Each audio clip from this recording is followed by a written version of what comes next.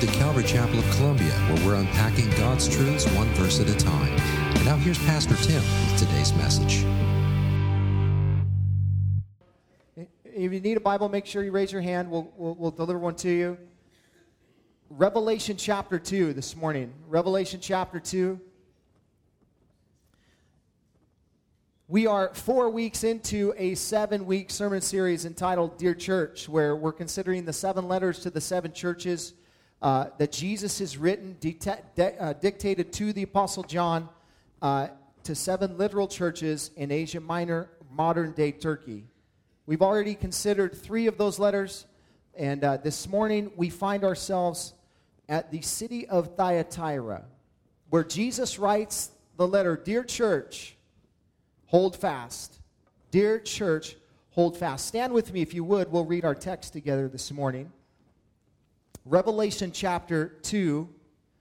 We begin in verse 18, where Jesus says, And to the angel of the church of Thyatira write the words of the Son of God, who has eyes like a flame of fire and whose feet are burnished bronze. I know your works, your love and faith and service and patient endurance, and that your latter works exceed the first. But I have this against you, that you tolerate that woman Jezebel, who calls herself a prophetess and is teaching and seducing my servants to practice sexual immorality and to eat food sacrificed to idols. I gave her time to repent, but she refuses to repent of her sexual immorality. Behold, I will throw her into a sickbed, and those who commit adultery with her I will throw into great tribulation unless they repent of her works, and I will strike her children dead. And all the church will know that I am he who searches mind and heart, and I will give you, to each one of you, or to each of you, according to your works.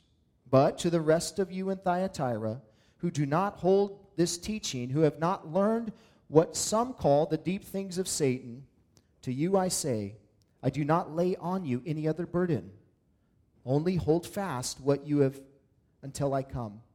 The one who conquers and who keeps my works until the end, to him I will give authority over the nations. And he will rule with a rod of iron, as when earthen pots are broken in pieces, even as I myself have received authority from my Father.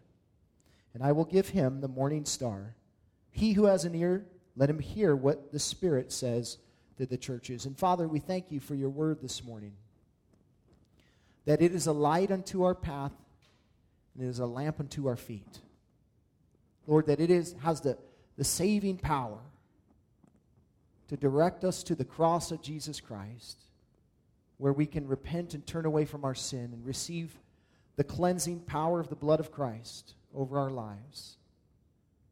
We pray this morning, Lord, as those who have gathered in the name of Jesus, that, Lord, if there are things in our life that we are tolerating, that you speak to us today, that you help us to turn away from our sin. It's a sober word that you have for the church in Thyatira, but it's a sober word that you have for us this morning. So we ask, Lord, that you would just have your way, that your Spirit would lead, that you would speak to our hearts. And for those that are faithful, Lord, that you help them to continue to hold fast against a culture that is going head over heels in debauchery on a daily basis. So, Lord, we commit ourselves to you. We pray that your Spirit would come teach us now in Jesus' name. Amen. You can be seated. The church in Thyatira actually is the smallest of all the churches that Jesus speaks to. It happens to be in the smallest of the cities that Jesus writes to, but it would seem that it has the biggest problem. You see, this church has become tolerant to sin. Now, as I was studying this week, I began to look at, there seems to be a delinear line of degradation happening when you start at Revelation chapter 2, verse 1, with the church of Ephesus, and you end Revelation chapter 3, looking at the church of Laodicea. There is a steep line of degradation going on. It starts with the church becoming loveless, where the heart becomes to grow cold. The Lord says this church was faithful to stand against the bad doctrine, teaching, these kinds of things. It was intolerant towards sin, yet they were unloving. We find the church of Sardis that although they were being persecuted heavily, they too were being faithful to the Lord in the midst of, this false teaching culture and this idolatry and all that was going on there. Which leads us to the church of Pergamum, which we considered last week. The church of Pergamum had become compromised. They had married themselves to the world. And it's going downhill, as you can see. As we come to the church of Thyatira today, it's taken a severe turn for the worse. This church is not only compromised, they are completely corrupt. They have allowed sin into the camp, which we'll look at next week. We'll find out will eventually lead to a dead church, which eventually will lead to a church that has the form of godliness but denies its power. Just a religious situation with no connection to God whatsoever. You see the delineation going from lovelessness all the way to this religious system that has no connection to God.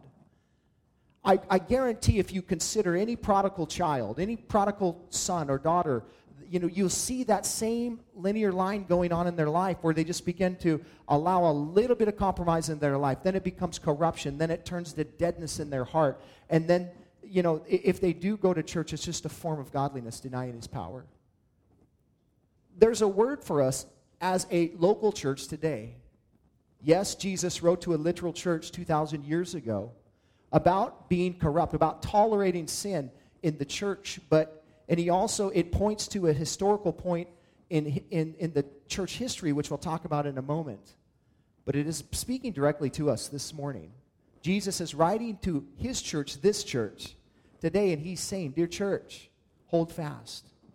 Hold fast. We live in a culture that is continually pleading with the church to become tolerant to sin. To allow the redefinition of marriage, and to allow, they just want the world just wants the church to say, it's okay, do what you want. And in fact, we'll join you. Well, that's exactly what happened in Thyatira. It's exactly what was going on. By way of background, Thyatira was located some 40 miles southeast of Pergamum. It was probably founded by Alexander the Great, some 300 years before Jesus came. It was famous in its day for commerce regarding the wool industry. Also, it produced a special dye. This dye was very expensive. It was purple, and they obtained it from a certain shellfish, which divers would go and they would obtain them. They would bring them up. They would slit the throat of this little shellfish, and they would squeeze out a little drop of this dye that they would then use mixed with the waters of Thyatira to create these certain colors that couldn't be created anywhere else in the world. They had a corner on the market in some fashion, folks. I mean, this is the Prague of the culture in John's day. This place was a fashion culture. We learned that there was a lady there that came from Thyatira that was a wealthy woman that sold purple garments, and we'll talk about her in a second. She was introduced to the Apostle Paul. Thyatira was also known for its trade guilds. It was a place that was heavily unionized. Like, this place was, the most heavily unionized place in America is a place called Springfield, Missouri, by the way. Springfield, Illinois, actually. And it has the most unions per capita. Thyatira was the most unionized place in all of Asia Minor. It had tons of unions. In fact, if you weren't part of a union, you couldn't work. What was the issue of these unions was that they coupled the union with a deity, some Greek god. And it was required of the members of these guilds to come and worship. And that would often, accompany pagan feasts with sexual immorality and all kinds of things like that. Thyatira literally means, listen to this, you can write it down even, unceasing sacrifice. Literally means unceasing sacrifice. These guilds were constantly sacrificing to these false idols. And again, the church was required, if they desired to make a living, they would be required to do the same.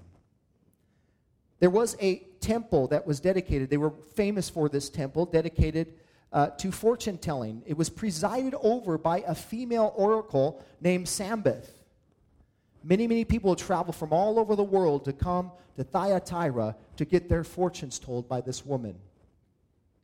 Little is known about the establishment of the church in Thyatira. We do know that, again, Lydia from Thyatira met the Apostle Paul in Philippi, and while on a business trip there, and she opened her home there to Paul, and they were able to establish the church there. Many believe that perhaps Lydia was the responsible one to start the church in Thyatira.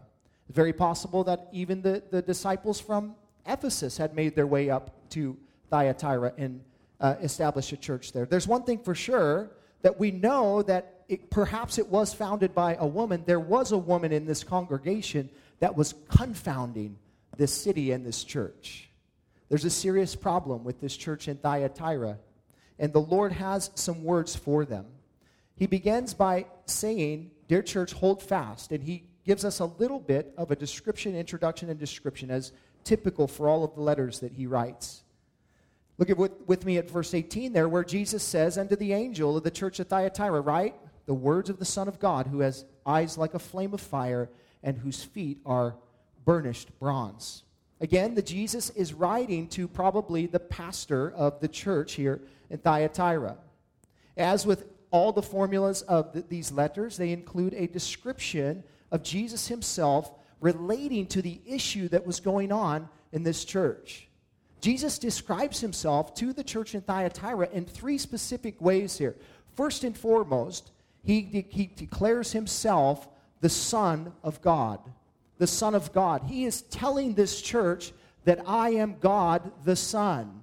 The Son of God is not to be inferred or to be thought of as Jesus somehow being manifest like a Greek god. He's not a demigod or anything like that. He is fully God, and he came in man, in human likeness, to become like us so that he could die and rise again from the dead for us.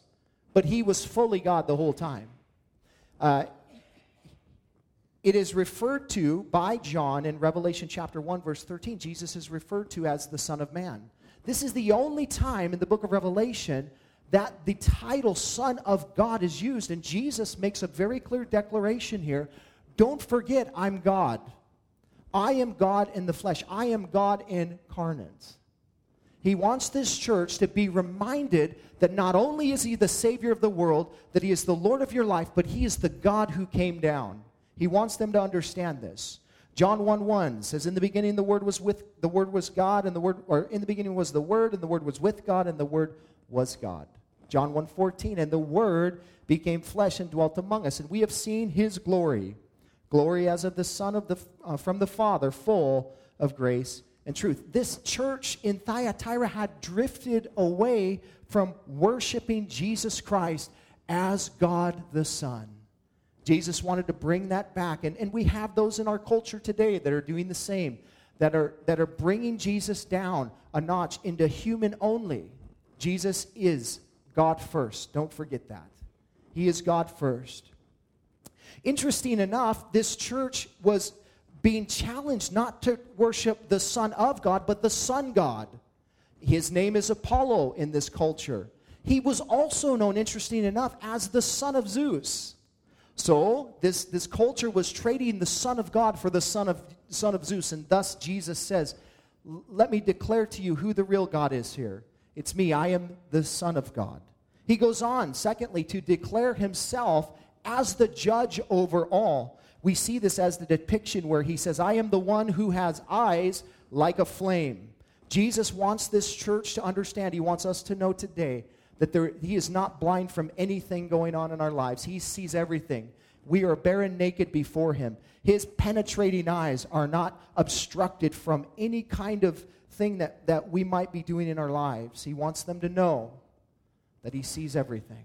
Hebrews chapter 4, verse 13, "And no creature is hidden from his sight, but all are naked and exposed to the eyes of him to whom we must give an account." Listen, you can't put up a facade, and you might be able to fool me, you might be able to fool the person next to you, but you cannot fool Jesus. You cannot fool Jesus. He has laser-like eyes that pierce any facade that you try and put up. And he does that because he loves you. He does that because he cares about us. He does that, he looks directly into our heart because he wants to deal with the root issue. He wants to deal with the sin in our life. And he will do whatever is necessary to reveal that sin so that we can deal with it. Jesus loves us, and therefore his eyes are piercing into to our very souls.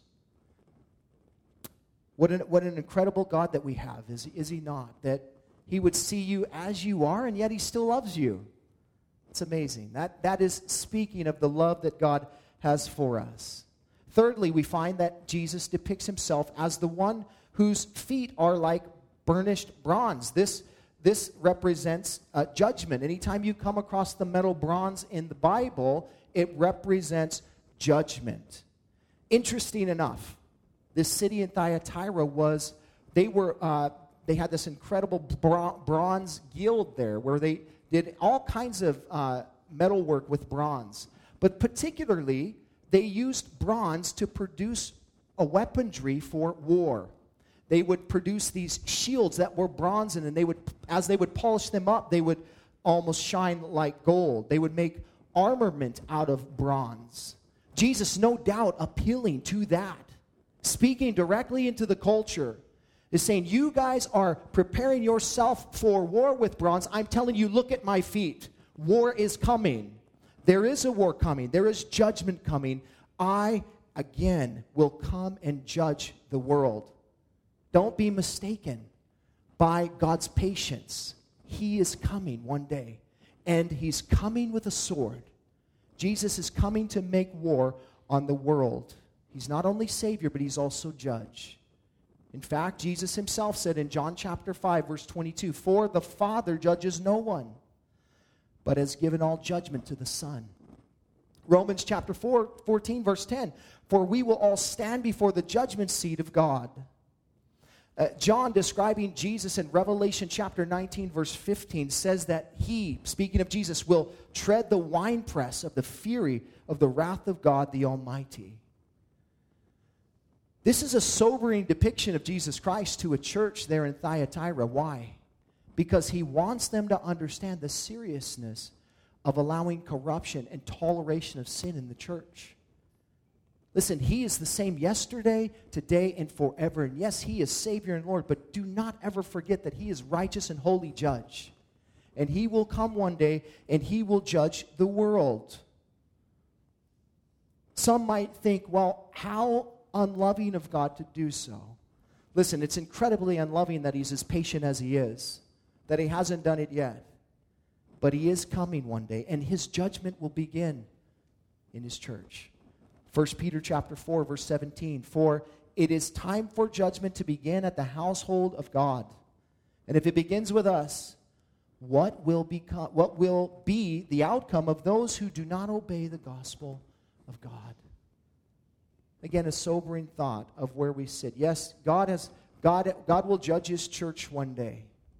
Don't misunderstand. Your sins were dealt with on the cross of Jesus Christ. If you're a real, true, genuine believer today, your sins have been dealt with. Jesus paid for them on the cross. He spilt his blood so that you could be covered, so that you could be forgiven, so that you could live a free life, by the way. Not so you can live the life however you want to live, but so you could live a free life and be a light to the world, that you can be someone who is propagating the gospel to those who are stuck. Jesus wants us to understand that in terms of eternal judgment, it's been settled on your account. But don't think for a moment that you won't experience chastisement in this world if you're living in sin. And we'll see that in a second here. Where the Lord he'll do whatever's necessary. Sometimes he'll even take a believer out of the world because they're not living in a way that would honor him. Because he cares about his name. And he cares about how we represent him. So if you're a believer, this judgment is not necessarily eternal, but perhaps it's this side of heaven, in this world today. But there is an eternal judgment coming for those who are not believers.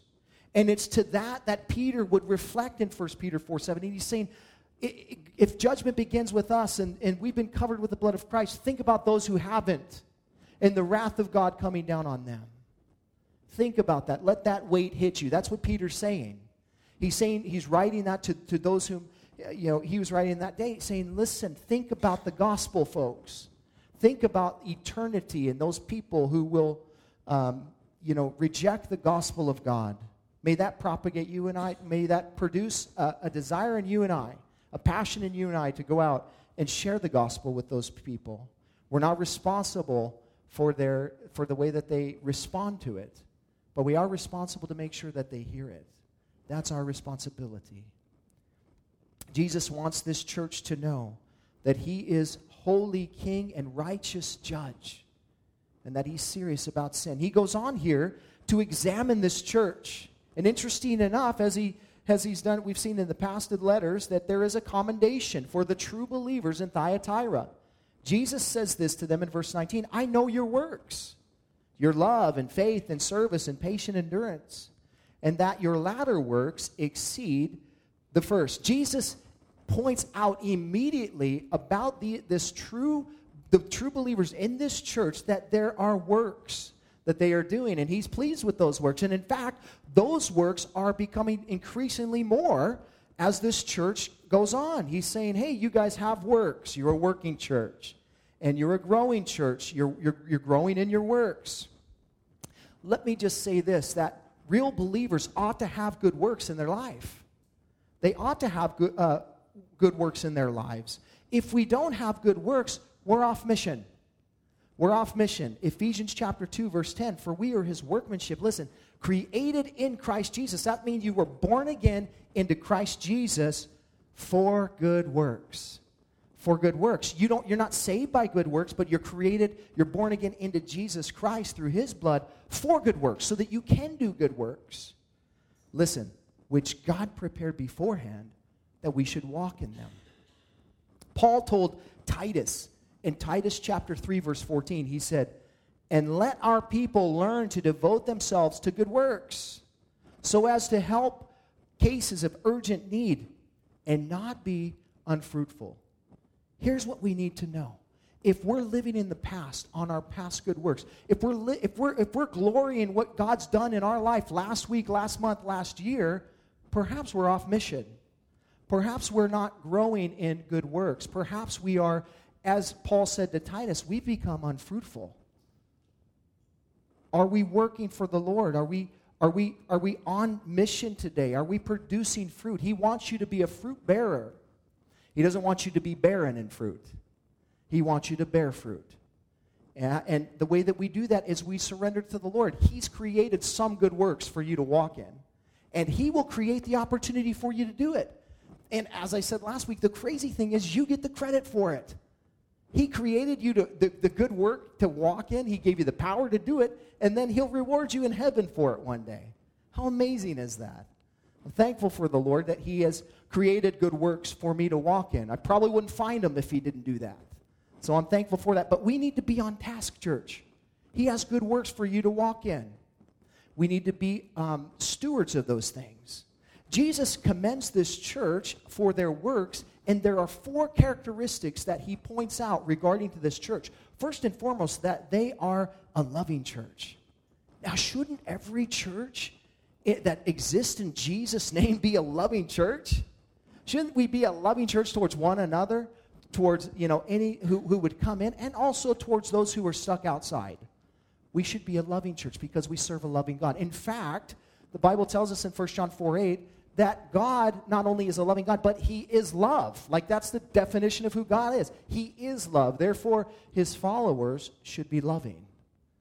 We should allow the love of Christ to flow right through us into all that we see.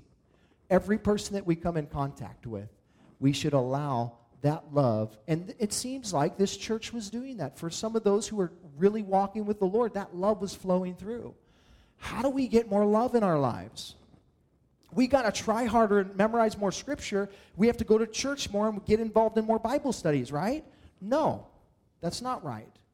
What we need to do is surrender to the Holy Spirit and allow the fruit of the Holy Spirit to come out in our life, which is love. So the more we surrender to the Holy Spirit, the more love will manifest itself. And all of these other things, by the way. It's a surrender issue. So the Lord tells us that this church was a loving church. Secondly, they were a church that was walking by faith. This church in this culture, no doubt, was facing difficult situations as relating to their livelihood. Like, if they didn't fall into these guilds and worship through these guilds and all, they would end up, being blacklisted and they couldn't work. They had to walk by faith and not by sight. Been a very difficult situation, but this church was walking. But the particular people in this church, the faithful believers in this church, were walking by faith. Thirdly, Jesus says that they were believers that were in service. In service. That word service, you could circle, you make a note off to the side in your Bible. You could write the word deacon. It means the same. It translates into our word deacon, which literally means servant, minister. That's what that word means. This church had believers in it that were faithful to serve. They were serving one another in love, walking by faith, being faithful to the call that God had put on their lives to be servants to one another. Not only that, but they were also patiently enduring. How long, O Lord, will you allow these things to continue to go on and come against your church? Some of us are crying that today in our culture. I can't imagine what it was like in Thyatira, where I couldn't make a living if I didn't succumb to the culture and the way that things were done there. Listen, God commends these people, these believers in this church, for being patient in endurance. This is an attribute of God, folks. He is patient in his endurance towards you and I. He is incredibly patient. He waited 24 years for me to come to Christ. How long did he wait for you? And oftentimes, we're so impatient with God's timing in our lives. I need you to do it now. Listen, here's what we know. He knows what he's doing. He knows exactly what he's doing. And sometimes, it's going to seem like he's not doing anything, but be patient. Endure in those times. And watch and see what the Lord does. Listen, we are called to be patient as our Lord is patient. To endure to the end. This church was doing that. On the surface, it seemed like it was a great church. On the surface, it seemed like lots of things were going well for this church. And yet, Jesus says, I have something against you. Draw your attention to verse 20. But I have this against you, that you tolerate that woman Jezebel, who calls herself a prophetess and is teaching and seducing my servants to practice sexual immorality and to eat food sacrificed to idols. Contrary to popular belief, a healthy church isn't just one that appears like it on the outside. Jesus would say you need to peek into the inside of a church to see if it's healthy. You can't just look on the outside. What are the core beliefs of the church? What are they teaching? What is the doctrine? What do they stand for? And how do they stand, particularly in our culture today, in this culture in Thyatira, how do they stand firm in things that matter? Listen, the church can go too far in some of these things and begin to be known for what we are against. But there comes a time and a clear line that is drawn when, we don't want to offend just to offend for the sake of offending, but there comes a time when the church has to take a stand against certain issues, i.e. abortion. We need to take a stand against babies being killed, right? And how we take a stand is we don't accept that because it's a cultural practice. It's not something that we're okay with and we're just, if you don't, it's your choice kind of a thing. No, we say no, listen, that's a human life. The Bible says don't murder, and that's murder. Don't murder. There are things like that we need to stand firm for. You don't know what those things are until you peek inside. Most people will keep an arm's length distance, and they have an appearance of godliness, but really until you pierce that facade, you don't really know what's going on. Jesus looks right through the facade into the core of what was going on in this church, and he's appalled by what's happening here. He's incredibly appalled here. There was a strong womanly influence in this church that was,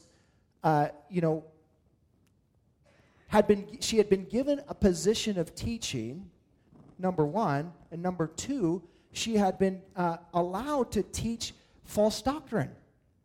So the church was erring in two specific ways. Number one, they were allowing her, this woman, to teach from the pulpit, which I'll talk about in a second is unbiblical. Secondly, they were allowing her to teach the same doctrines that Jezebel herself swayed her husband Ahab in the Old Testament to do to the children of Israel. He happened to be the worst king ever in the history of the children of Israel, by the way. He was the most wicked king ever. He didn't need any help, but he had help. And his wife had swayed him. The Bible says that she influenced his decisions. She influenced her decisions. She was a Sidonian who Ahab should not have married in the first place. He, contrary to the word of God, like people do today and marry unbelievers, he married outside of the fold of Israel, which was sinful. He got himself married to this woman named Jezebel, and she had an incredibly wicked influence upon him, satanic influence upon Ahab to bring idol worship into Israel, which obviously would lead to them being carried away into captivity. Ahab would erect an altar to Baal. He would erect Asherah poles, and they would begin to worship the Sidonian gods there, and the Lord would become angry with them because he does not put up with idolatry. He doesn't. He's a jealous God. He wants us to worship him and him alone. Jezebel had been instrumental, an instrument of Satan used to sway the people of God. Now, historically, follow me on this. This Jezebelian spirit actually manifests itself in church history about the 600 to 1500 year AD years. And it was during the time of the Dark Ages and the rise of the Catholic Church. And this Jezebelian idolatrous spirit had swept its way into the culture. As we remember last week, Church of Pergamum historically represented the time in which Constantine married the church to the state.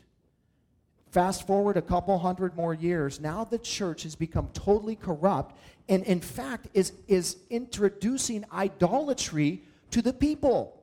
They're saying, we have a great idea. Let's venerate Mary. Let's worship her as almost God. Let's deify her and let's just begin to worship her. And in fact, let's take saints and let's begin to worship them.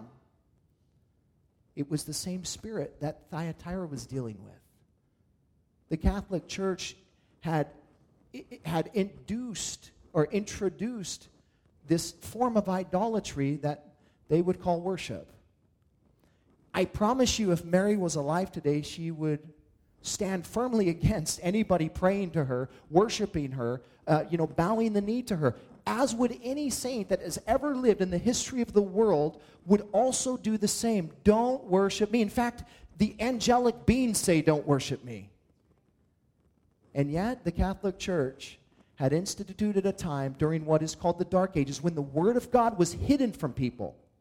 And in fact, it was illegal for a translation to be given to a layman so that they could read the Word of God on their own. They were hiding the Word. They were saying, no, we have to give the interpretation. That's what Jehovah's Witnesses do. The Catholic Church did that. You look back in her church history, it's a terrible situation. It was a Jezebelian spirit, and it's still alive today.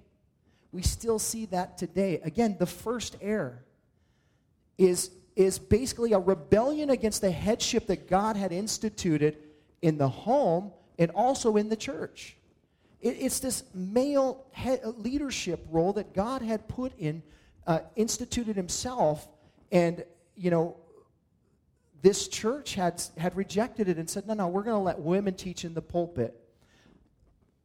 Listen, women are probably generally more godly than men, no doubt. And in fact, interesting enough, demographically, more women come to church than guys. But listen, women have a role in church. And it's not to be the head of the church. That, and it's not something that we get to choose. It's something that God chose. The Bible says that in 1 Corinthians chapter 2, verse 12. Paul told Timothy, he said, Timothy, I do not permit a woman to teach or exercise authority over a man. Rather, she is to remain quiet. Not in the sense of she has no place in the church. That's not what he was saying. But he was saying in terms of leadership in the church, the way that it would work is the same pattern as leadership in the home. It's a man that's called to be the high priest, or to be the priest of the home. Jesus is the high priest, but it's the man who's called to be the spiritual leader of the home. The man is called to be the spiritual leader of the church. I don't understand how we're confused about that. You know, where we today have allowed this Jezebelian spirit to come in and sway the congregations, and now we have people that don't read their Bible or that want to say that that's not what that says, but that's clearly what it says. And we hold fast to male leadership role here, not legalistically. Women have an incredible role in the church. It's just not a pulpit role dealing with the general congregation of the church. And that's something that the Lord instituted. And when we reject that, we're rejecting him.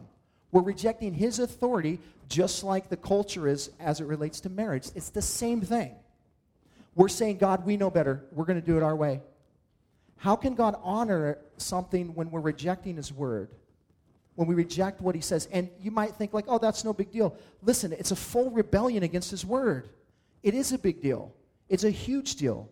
If it wasn't a big deal, God wouldn't have made it a big deal. He wouldn't have issued it that way. So that's number one. Number two is that, again, the message that this lady was instituting was a message of tolerance. She was saying, you know, you have to make a living, so join the guilds. Just go through the motions. You don't have to really mean it. You could just go through the motions. You know, you can go to the feasts and you can do all those kinds of things. And in fact, you could enjoy yourself. And in fact, what she was teaching, what was called dualism. And dualism is this idea that, you know, that we are both spirit and physical, you know, body and soul, and that the soul is inherently good, but the body is inherently evil. And God doesn't care about the body, but he cares about the soul. So whatever you do in the body doesn't really matter because he cares about the soul. And she was teaching from the pulpit, it's cool to just integrate with the culture and just do whatever you want to do. And you know, after all, it is your livelihood, you know.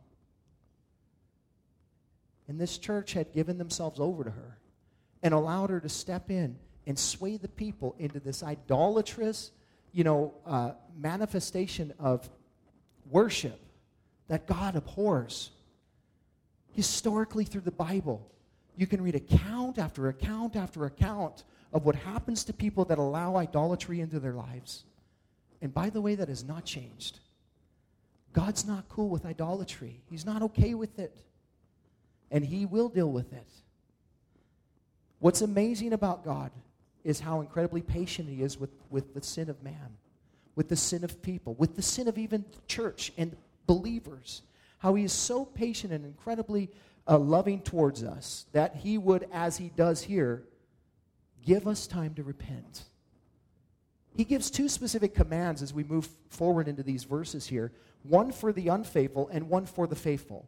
To the unfaithful, in verse 21, he says this, I gave her time to repent, but she refuses to repent of her sexual immorality. Behold, I will throw her onto a sickbed. Listen, and those who commit adultery with her, I will throw them into great tribulation, unless they repent of her works. And listen to this, and I will strike her children dead.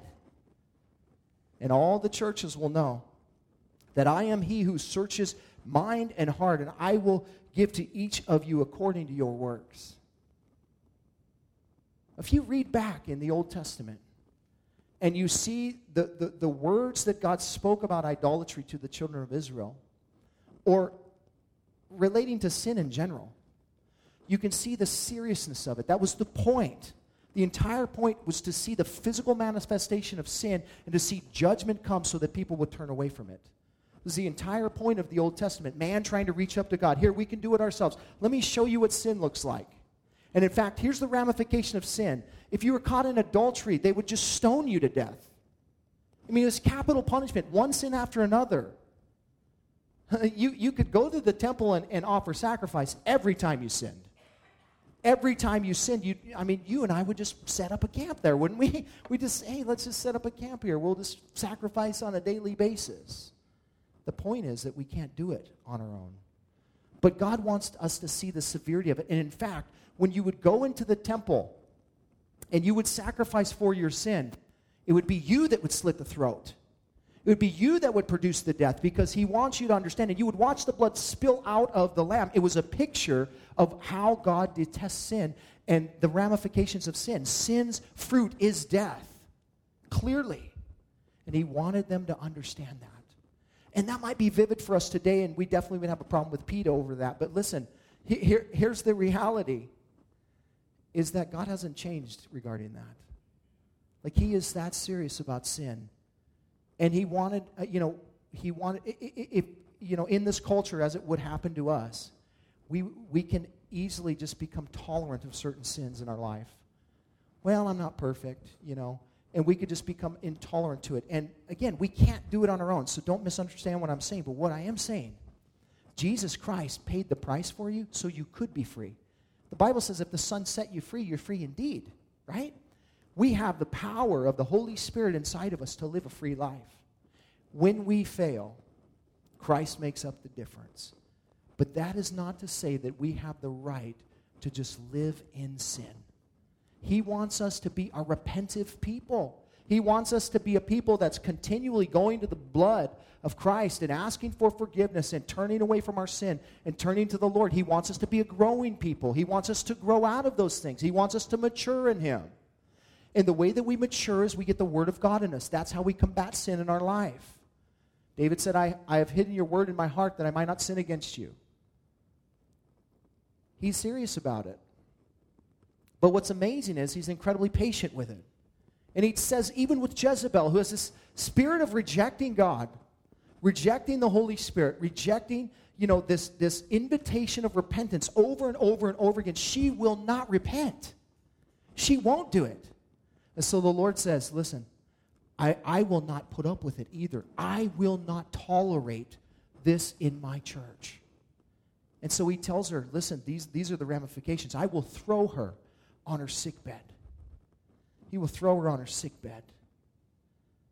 Let me just say something else about repentance real quick. That is God's heart for you. He doesn't want to judge people. He doesn't want to bring down condemnation on people, but he will. But he doesn't want to. And in fact, 2 Peter 3:9-10 describes for us very clearly the heart of God.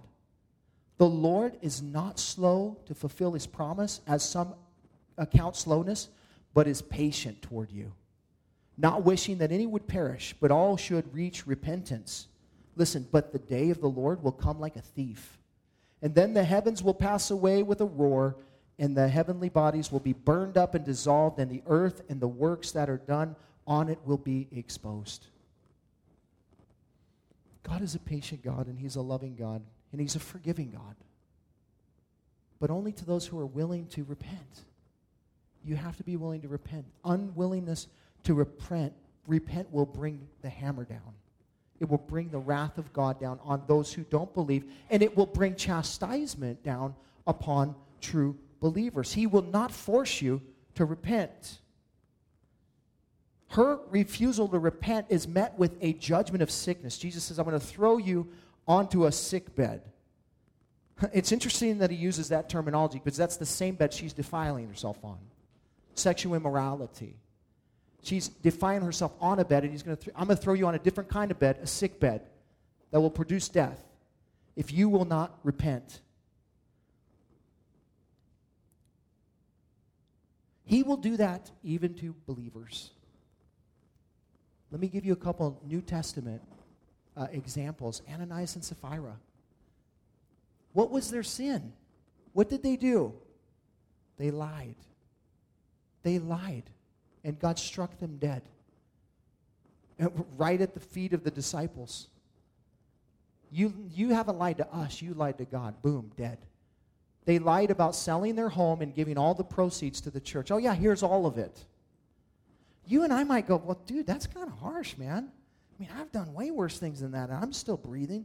Why would he do that? Because he's serious about sin.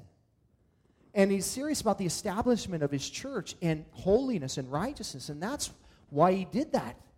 I can't tolerate that. I need you to understand, he says, even in the New Testament, under the new covenant, that I'm serious about it. And so they dropped dead. Paul said in 1 Corinthians chapter 11, when they were the church of Corinth was instituting the Lord's Supper, and they were coming together and they were sharing. And Paul said, listen, you guys are doing this irreverently. You're doing it irreverently. You're coming in and you're getting drunk on the wine. You're eating all the food. You know, it's not meant to be it was a feast, but it wasn't meant to be like that. And so it was a sinful situation rather than a celebration of Jesus Christ and what he'd done for us. And Paul said some of you are on your sick bed because of that. And some of you have even fallen asleep, he said. Some of you have died because of that. Because God's serious about it. Now, I'm not the one that gets to choose which one of those things that he will bring you to, but understand that is the case. He's very serious about these things. This side of heaven, eternally, the weight of sin has been paid for, but practically on this side of heaven, God's working it out, and he will bring these kinds of things into our life to encourage us to do the right thing, because he set us free so that we could do these things.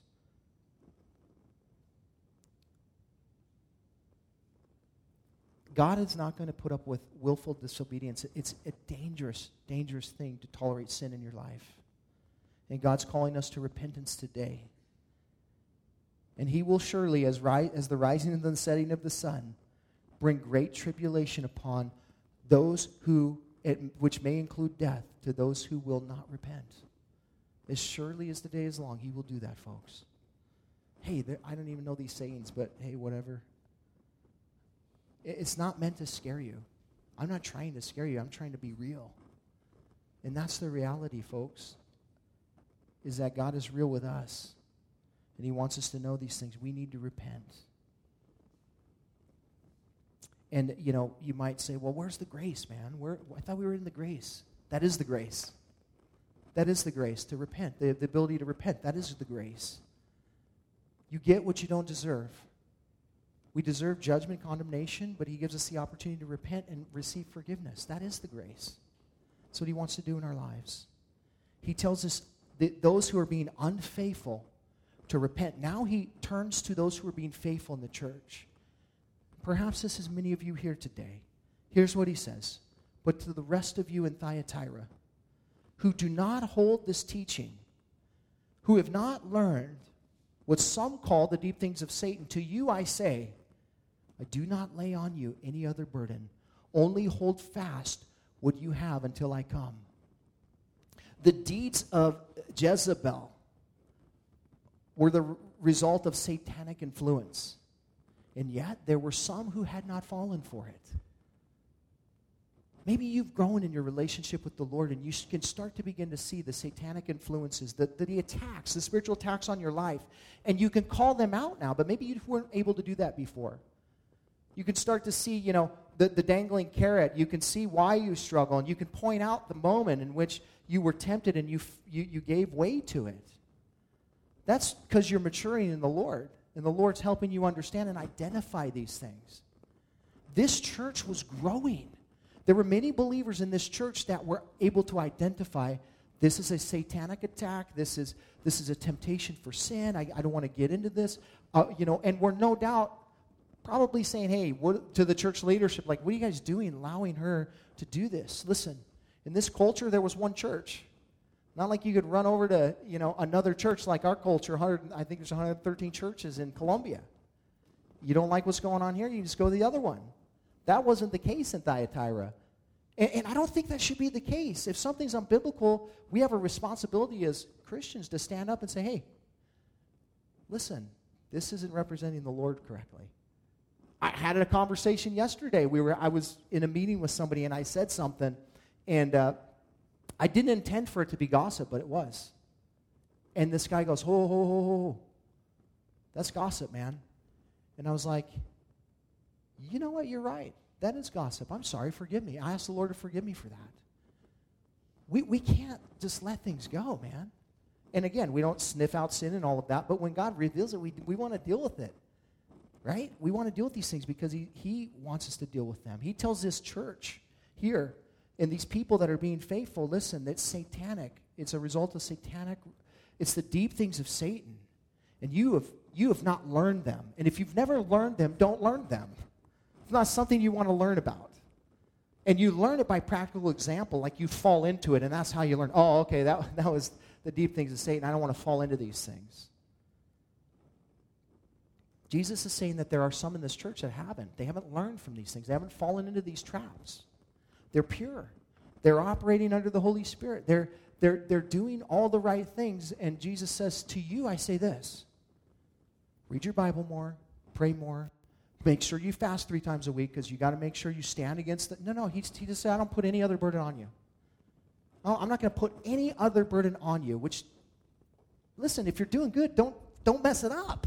Don't add things to it. You're going to get burdened, and then you're going to be like, man, you're going to get burned out. Jesus says, I'm not laying any more burden on you. And in fact, listen, I only say this to you. Hold fast. Hold fast. It means to take seize of. It means to hold on to with like everything that you've got. Just grab on a hold of it, and you just hold fast. They're called to hold fast. What are they called to hold fast to? Hold fast to what you have until I come. What do they have? What exactly do they have? They have the truth. That's what they have. They're called to hold fast to the truth, to the gospel of Jesus Christ, to stand firm in their faith with the truth. They need to continue on in the truth and not allow the deceptions of the enemy to come in, to sway you like you're seeing in our culture today. And I bring this up because this is a significant issue, I believe. This is a significant spiritual attack upon what I would call the church at large. And, you know, it's not a judgmental thing, but when you're in ministry and you've been given a platform to stand for the Lord and you've been given the opportunity to speak on his behalf, the only reason you're there is because he gave you the opportunity. And then you cower to the culture and you do not stand for what is truth, but you cower to the culture and say, well, do we really know? Do we really know if this is truth or not? Do we really know if this is right or wrong? I just say, you know, read your Bible, and then you figure it out for yourself, and then let me know, because I'm just learning. Wait a second, you're a minister. You've been given a platform by the Lord to stand in a significant manner, and you're cowering to the culture and saying you don't know what the Bible says, but you're a minister. What are you doing? Listen, that saddens me greatly, and it angers me greatly. And the reason for that is because God has given a platform for his name to be elevated. And sometimes we get off track and we start to think it's about us. And it's about our fans, and it's about our name, and it's about us. And you know, it's never about us. It's never about us. And Lord, forgive me if I ever make it about me. It's not about us. It's about him. And it's about what he wants to do, and it's about elevating him. And listen, if I elevate him, but all of a sudden the world turns its back on me, oh well. Oh well. It's okay. I'm all right with that. But listen, we are increasingly going to face these situations, and maybe not on on a big front like happening, but you personally will also start to face these issues, and you probably have in certain ways. You have people that will target you specifically and ask you questions about what you believe because they know you're a believer. They know you're a Christian, and they're going to ask you about cultural issues. Well, what do you think about, abortion? It's pretty clear to me the Bible says don't murder. I don't know. Well, I don't like you anymore. Well, you asked me what you asked me, and I told you the truth in love because I care about you, right? Or whatever the cultural issue is. Listen, we have a responsibility, church, to have a biblical answer for cultural issues. Like, we have a responsibility to make sure that we have a biblical answer for these things. That we ought to study the Bible and show ourselves approved. We ought to be people that are diving into the Word, not so we can argue with people about cultural issues. Because I'm a firm believer in, if God allows the opportunity to be brought up, then deal with it. But we're not going to stand outside with picket signs and stuff like that and stand against those things. Maybe God, and listen, God has risen up certain people in his church to take the mantle and to deal with things on a political level and all that kind of stuff. That's not my calling. My calling is to pastor a church and do this. So that's what I'm doing. But if I'm asked a cultural question about a biblical, I will have a biblical answer. And you should too. Because how do people know what sin is unless they're told what it is? How do they know? Paul says, how can they hear unless someone's sent to them? Like maybe you're the one that was been sent to that person so that you could talk to them about the gospel of Jesus Christ, and you can say, listen, yes, this is the reality of truth, and I'm holding fast to the truth. I can't release the truth, but I'm going to give you the truth, but I'm also going to give you the remedy to that. And here's the deal is if you're stuck in that, Jesus came to save you from that. He came to die for you and to shed his blood for you. We have a responsibility to hold fast, and that's what he is telling this church not to lose sight of. You hold fast to the truth. What he is recognizing in this moment is, yes, it will get harder. Yes, it will get harder. Why do you think he told them, only do this, just hold fast? Because it's going to get harder. And it's going to get harder for you. It's going to get harder for me. As culture continues to go the direct opposite way of the Bible, it will get harder for those who want to stand firm in their faith. But Jesus has this one encouragement for you, this one command for you and I, and he says this, you hold fast. You hold fast to the truth. Listen, until I come. Are those not like the greatest 3 words in the Bible? Until I come? Like he's coming. He told us when he left, he said, listen, I'm going to go away. He told his disciples that. But don't worry, I'll come back. I'm going to go prepare a place for you. And then when it's done and it's time, I'm going to come get you. I will come for you. And he will come one day.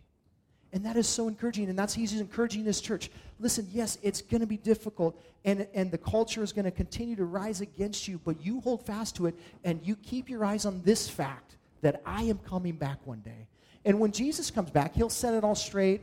And, we won't have to worry about those things. That's not something we can do. It's only something he can do. Right? We have one simple thing to do as believers. And that is, as he said here, hold fast to the truth. Stand for the truth. That's all we're called to do. He will do the rest. But we do have a responsibility to do that. He goes on and he says, listen, here's the reward for the person who does that. The one who conquers, and to the one who keeps my works until the end, to him I will give authority over the nations, and he will rule with a rod of iron. As when earthen pots are broken in pieces, even as I myself have received authority from my Father, and will give him the morning star. The one who conquers is, again, it's a reference to the one who overcomes through Jesus Christ. The one who overcomes through Jesus Christ. 1 John 5:5. Who is it that overcomes the world? Except the one who believes that Jesus is the Son of God. It's by faith that you become an overcomer, that you become a conqueror. You're more than a conqueror in Christ. To those who are genuine and true believers, who are, continuing on in the faith, enduring to the end, waiting for his coming, all of these things, Jesus says, I'm going to reward you with 2 things. You will come and rule and reign with me in the millennial kingdom. Many people ask the question, what are we going to be doing for 1,000 years? Like, will we be in heaven and Jesus will be here on earth? No, you'll be with Jesus. You'll be ruling and reigning. Like, he has a job for you to do on earth. You will come with him, as we believe from an eschatological standpoint, that the rapture of the church happens first, then the tribulation period, then the second coming of Christ, and then the millennial kingdom for 1,000 years. And so the church will be gone, and Jesus will bring the church back at the second coming, and we will rule and reign with him. He's got a responsibility. And ultimately, let me just say this, probably directly related to your responsibilities in the millennial reign is directly related to your faithfulness today and what you're doing for him and how you're living out your life today. That is the reward. That's the reward. And he says, to those who are faithful with little, I will give much. So who knows? You could have your dream job, in Hawaii, and you'll be able to rule and reign with Christ there. Who knows what it will be? But you'll be able to rule and reign with him for 1,000 years if you're a conqueror in Christ, if you are in right relationship with him. Not only that, but he also says, I will give him the morning star. The morning star is, number one, it's a title for Jesus in the Bible. We see that in the book of Psalms. It's a title. Revelation chapter 22, verse 16 says that Jesus is the morning star. There are those who believe what he's saying he will be giving is himself. I think that could be, but there was also references to the morning star in passages such as Daniel chapter 12, verse 3, Matthew chapter 13, verse 43, that promise that believers will shine as bright as Jesus in all of his glory, as a morning star. Like he will give you the ability to shine as bright as a morning star. Now, I'll take either one of those. It doesn't really matter to me. You can choose one if you'd like. Or you can just say, we'll figure it out when we get there, right? He ends with the exhortation. He who has an ear, let him hear what the Spirit says to the churches. This is a sobering word to a tolerant church. It has to be sober. It has to be sobering because it's a tolerant issue. Because the church is sleeping. Because the church has allowed things to come in and Jesus has to wake them up. So it has to be a very strong, emphatic message of Jesus saying, I can't stand that. I can't let that happen. Because he knows what the next step is. You become dead in your heart. Then you become religious, and it makes Jesus sick. That's the point in which he's trying to wake people up here so that doesn't happen to him. And that's what he wants you to know today. Listen, if you're being faithful and you're holding fast today, continue on. Jesus doesn't ask you to do anything more than what you're doing. If you're being faithful, if opportunities arise and you're standing for the truth and these cultural issues that are going on in our world today, and you're saying, hey, this is what the Bible says, and I love people, but I don't condone the situation, the sinfulness of people. And, God loves us, and that's why he wants us to tell you, because he wants you to know so that you can do something about it. If you're doing those things, you just continue doing that. The Lord is proud of you. You just keep going. You keep moving forward. You keep, pressing on towards the prize. If you're not, if you're entangled, if you're off mission, if you're entangled in some act of sin, entangled in sexual immorality of some way, or some kind of false teaching, you find what you want to follow, and then you follow it. It doesn't matter where it comes from. You're not following the Lord. You're following you. You are the king of your heart. The Lord would say to you this morning, repent. Listen, he cares about you. He loves you. He wants you to turn. He wants you to turn towards him.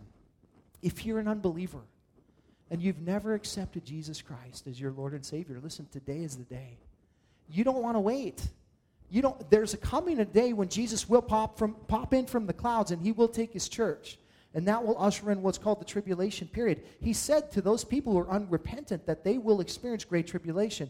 That could mean, incredible pressure in their life the tribulation period. It could mean the tribulation period.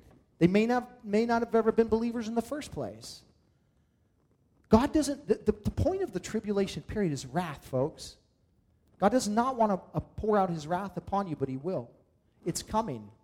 And if you're an unbeliever today, and you haven't accepted Jesus Christ, and you're not covered by the blood of Jesus Christ, then you can look back to the Old Testament example of the Passover, when the angel of death swept through, and judgment came down on every one of the firstborn males in the households, and they died if they didn't have blood covering their door.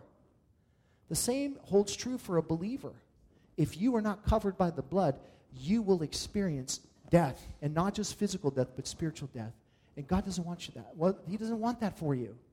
He wants to give you life. That's why Jesus came, and life abundantly. The encouragement for us today as a church is eschatological. Jesus says this, remember I'm coming. Remember I'm coming. We can say with gladness of heart today, Maranatha, come Lord Jesus. We can't wait to see you, Lord. We long for your coming. And so if you fit into one of those categories today, You decide. You let the Holy Spirit speak to your heart, and then you respond to it. But don't turn a deaf ear. Jesus said he's encouraging you. He who has an ear to hear, let him hear what the Spirit says to the churches. Will you pray with me? Father, we thank you for your word this morning. We thank you for your continued, Lord, efforts to reveal yourself to us, Lord, in all ways. Not only as Savior and Lord, but also as King and Judge. And we're so thankful this morning for that. Lord, we ask you that as we close in this service right now, that you would help every person to respond in the manner that you would see fit, how your Holy Spirit would lead. For those that are unbelievers, Lord, that they would come to that place of repenting, turning away from their sin, declaring that they are sinners, that they need a Savior who is Jesus Christ, that he died and rose again for them personally.